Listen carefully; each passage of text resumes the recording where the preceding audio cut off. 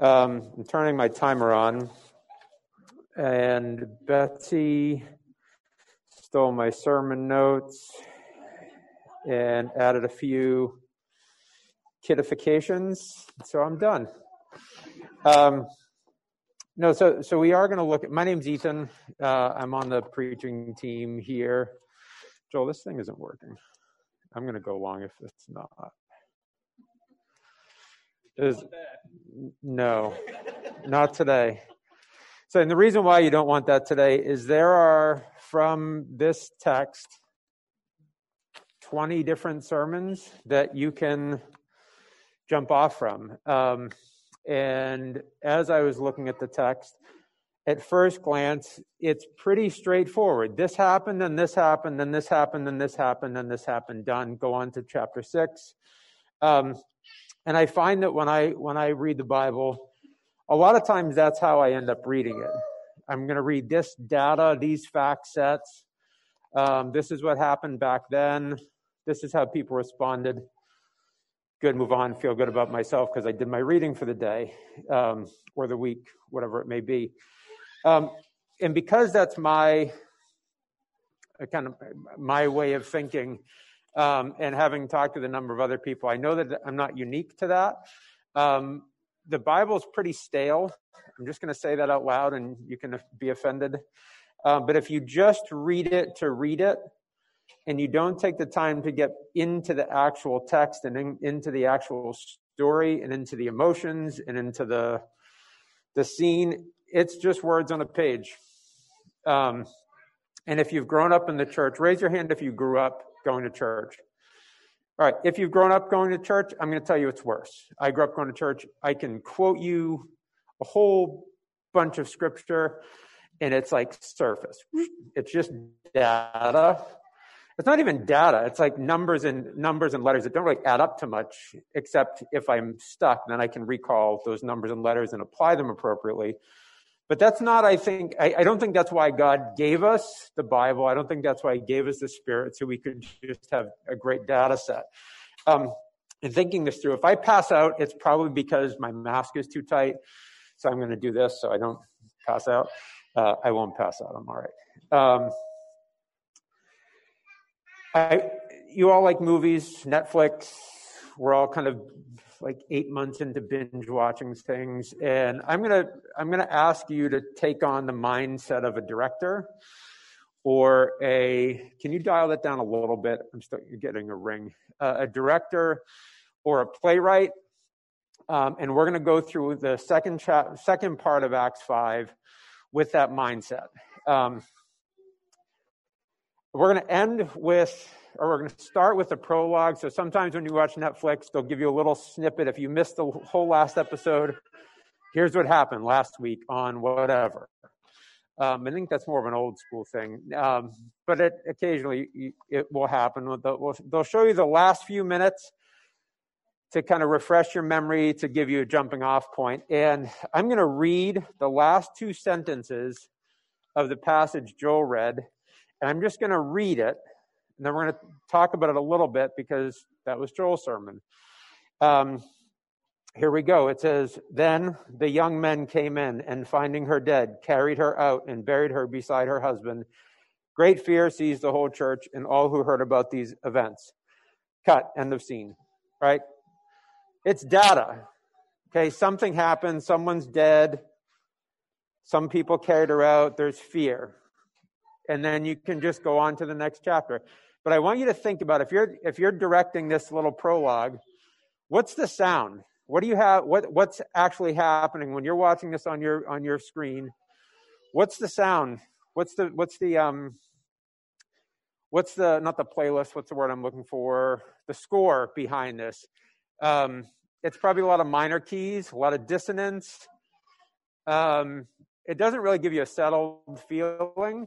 The other thought is like, what's the lighting? Is it this happened, then this happened, then this happened? No, it's going to be a dark scene. I was talking to Finn about this earlier. It might be raining. It could be kind of one of those gray winter days where just things die. And like the director in this scene is giving you the idea that like something really foreboding and bad happened. not just data, not just these facts about the early church. And the end of it is this great fear seized the whole church. So the feeling, I think you'd come away from just watching those two sentences on a screen would give you a couple thoughts. Like, first of all, who is this God that just kills people? What is he about? This isn't who we think of as God. If we remember the previous few episodes of the show, it's there's lots of healing and sharing and community and awe and this new freedom, this new life that's outside of religious structure. It feels different. It sounds different. So you've watched those episodes, and now you get to this really dark episode. Now you're stuck. But now it's a new episode. So we're going to go to the new scene. And the scene is, and I'm going to try to go fast because I've got 14 more minutes. I want you to picture if we were to set a camera down here on the ground and we were to film out that way, just the tiles. And then as we move the camera back, as we shift focus back, you get first the cameras, then you get some of the wall, then you get maybe the tops of Joel's head, maybe the top of that. And eventually you'd see this whole room. So I want you to have that in mind. And there's this temple. This is where this all happened, at the temple. It's 12 acres around. It's enormous. We live in Windham, the country. We have 1.5 acres. It seems enormous sometimes. It's 12 acres, and it's bordered by these, not our house, the temple, is bordered by these massive pillared hallways or corridors. And the pillars, my guess is they're like this. If you've ever been to Faneuil Hall in Boston, there's these massive pillars in the front of Faneuil Hall, or I was thinking about the City Hall, like this massive stone structure, and it's austere and it's grand, and this is where this is happening. So what I want you to picture is a day like today. You've got your camera set up in the middle of the temple, maybe over towards what we'll call Solomon's porch, this thing called the colonnade, which is where this scene takes place. And we're going to pan back. You get a perfectly crisp blue sky, absolutely perfect. And you're pulling back your camera. And so you see the tops of the colonnade. Now you see the tops of the pillars. And as you come in and the camera comes down, we haven't had sound yet, but as it pulls back, you see a whole lot of people. And you can tell just by what they're wearing. There's rich people, there's poor people, there's cultured people, there's uncultured people. There's all these different people, and most of them are congregated under this huge canopy in between these massive pillars. So as the camera pulls back, then the sound comes up. And there's like this buzz of this expectancy, and it's early-ish, so it's kind of like the coffee buzz meeting with like the buzz of expectancy, like something big is happening here. It's like we don't gather in big events anymore, but if you've ever been to waited in line to go to like a World Series game, or if you've ever waited in line to hear a big speaker, or you're going to a concert and you've got this big mass of people moving into the concert, there's kind of this hum and everyone's kind of excited, like, oh, this is going to be great. It's going to be awesome.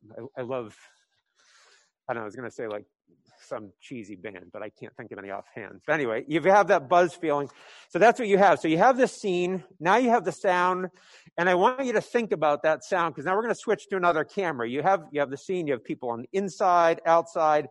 The next camera is looking right down the middle in between the pillars. So let's say they're 20 feet apart. Actually, I think they were about 40 feet apart, give or take. And your camera you're sitting up in your director's chair looking at the screen, and you've got a shot of 4 or 5 guys. Let's say 4 for the sake of our movie.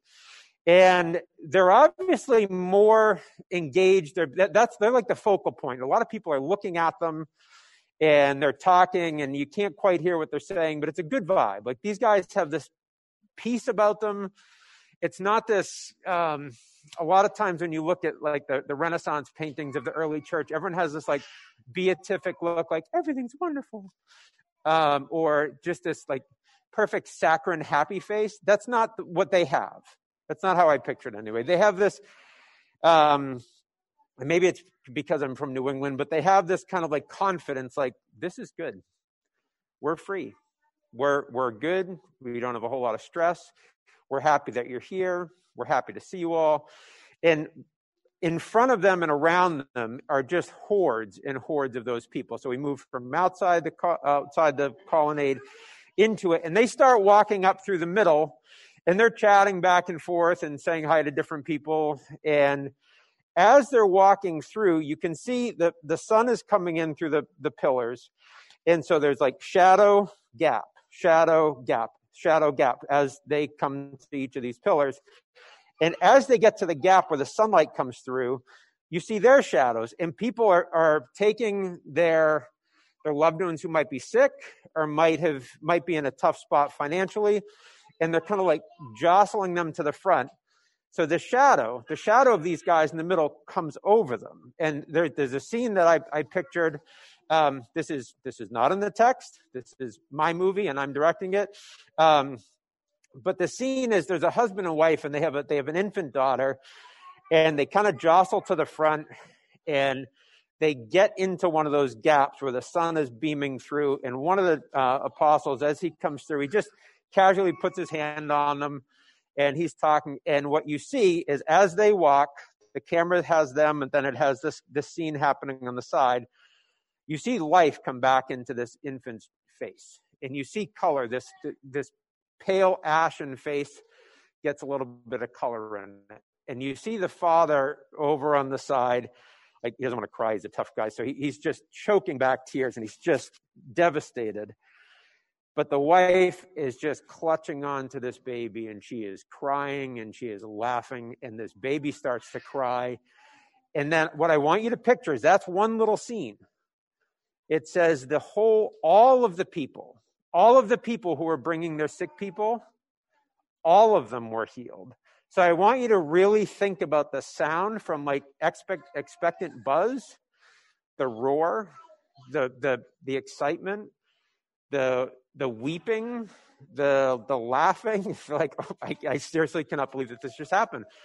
Our neighbors told us if we brought so-and-so here because they were sick, these guys could heal them. And I totally didn't think it was going to happen. And they healed our child. Or I haven't been able to walk straight since I broke my leg 7 years ago.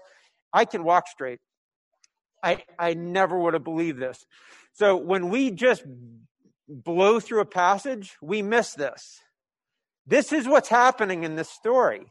So I want you to, we're going to cut that scene. The camera goes dark. The next scene, it's dark.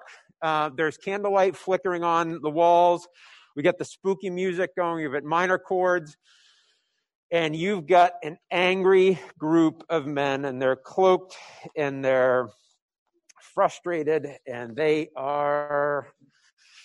out to get someone. They're threatened. And I don't know if you've ever been with someone who is in power and they're threatened. It's not pleasant. You've got this voice, this like high-pitched, angry, scared voice saying, you've got to deal with these people more harshly. Okay, you've got to lay it on. I was sure if we killed that Nazarene, if we killed that guy, we would have been done with this nonsense. It would have all been over. And you know what he claimed, and you know what that means to those idiots out there. They would do anything for that guy, so you've got to nip this in the bud right now. Step it up, do whatever it takes. I've already had them arrested, but you really got to work on this. So then the camera shifts. Okay, it goes to the window. It's dark outside. And when the camera comes back up, it's even darker. But you have some silhouettes, and you have some silhouettes of some humans, bodies, and they're against the wall, and you can hear some chains rustling.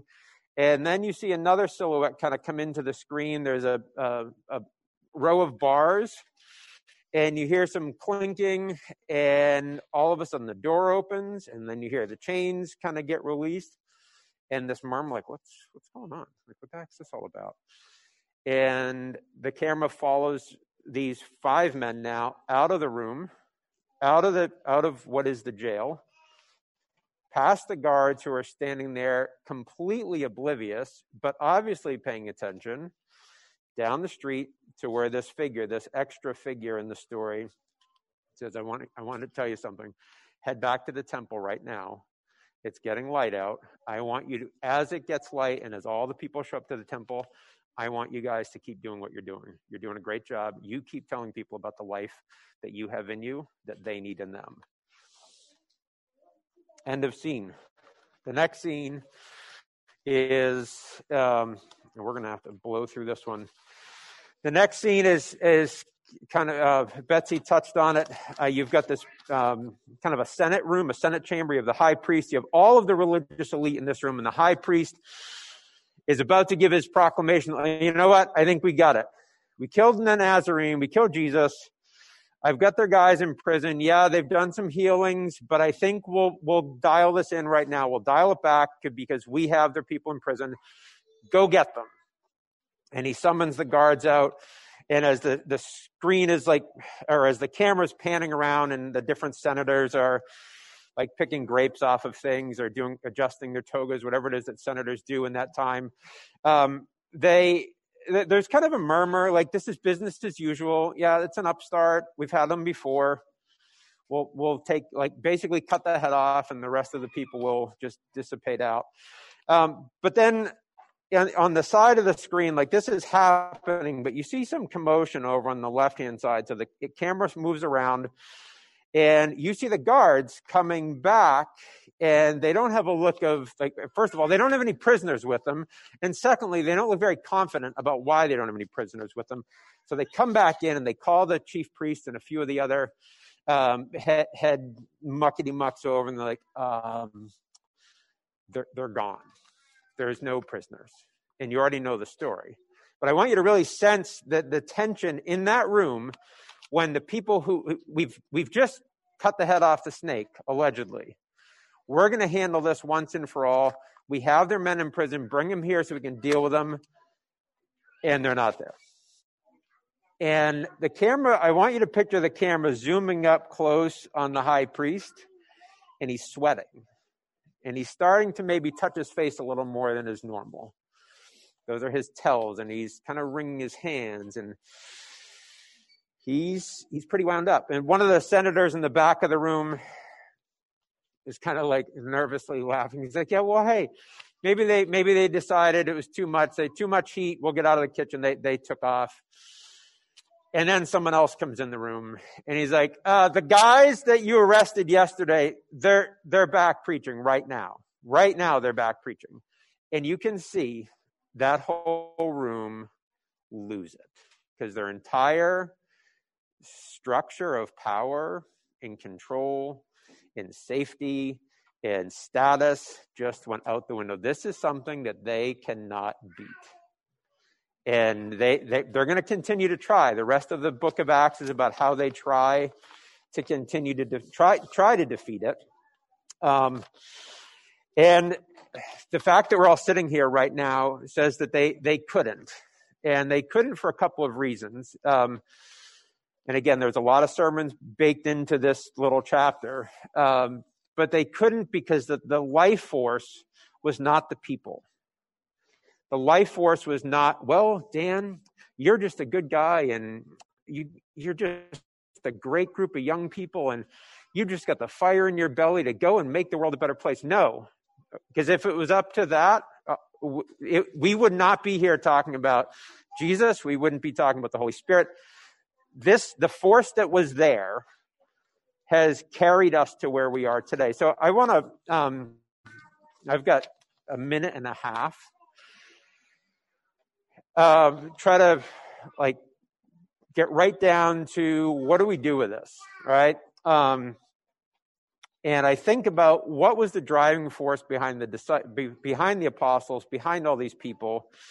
Why could they boldly and without a care seemingly stand up to these people, to the religious elite, to the power structure? And there were a couple of things that came out. Is one, these men had seen Jesus go back to heaven. They were there at Pentecost when the Holy Spirit entered them. And that was more true and more meaningful and more weighty than anything else. You can beat me. You can take everything I own. You can kill me. You can kill my people. It doesn't matter. What I've witnessed transcends all of that. So for us today, and I don't have a tidy conclusion, I'd love to say, here's the 3 rules to go out and change your life. I think right now, if you're in this room and you have a smartphone, it is incredibly, and I have one, it's incredibly difficult to focus on anything. Never mind a man who died and rose again 2,000 years ago. It's so difficult to focus on anything for any length of time. And I think it's a practice that we have to build. So back to the playwright thing, and I'm going to go over by 2 minutes. I'm sorry. I want you to go back to that playwright or that director thing. And I want you to, you have your camera, but this time you're going to turn the camera around. Like I've got the Zoom camera pointing at me. I want you to turn the camera around, and I want it to look in. I want you to look inside, and I want you to see all of the other things that you think about, and all of the other matters that you give your attention to. And in my mind, I'll just give you a quick glance behind my camera. You have masks. Here we have it. You have Trump, Biden, COVID-19, pandemic, job, winter, money, marriage, relatives, the holidays, projects. We've had a bus last week. Who knows why? All of these different things are banging around inside my head. What happens if, fill in the blank? Well, what about this? How are we going to afford? What about all of those things take up mental space? And is this all there is? Is this all we have? If we turn that camera inside, is all we have, is those things, or is there more? And for many, I would say, yeah, that is all there is. And if that's you, and you don't have anything else to move your focus to, I want to encourage you, and I want to encourage us that do have something to move our focus to really look at this man Jesus that these early church people had to look at. And that's the thing. They found that he was weightier, heavier, more reliable than all of those other things that bang around inside their head. So in closing, I really want us to take the disciples and this idea, or the apostles, and the confidence they had in Jesus. I want you to think about that as it relates to us and our culture. I want us to not skip over parts of this of the Bible because we know what they say, and we can kind of just like, yeah, we got it.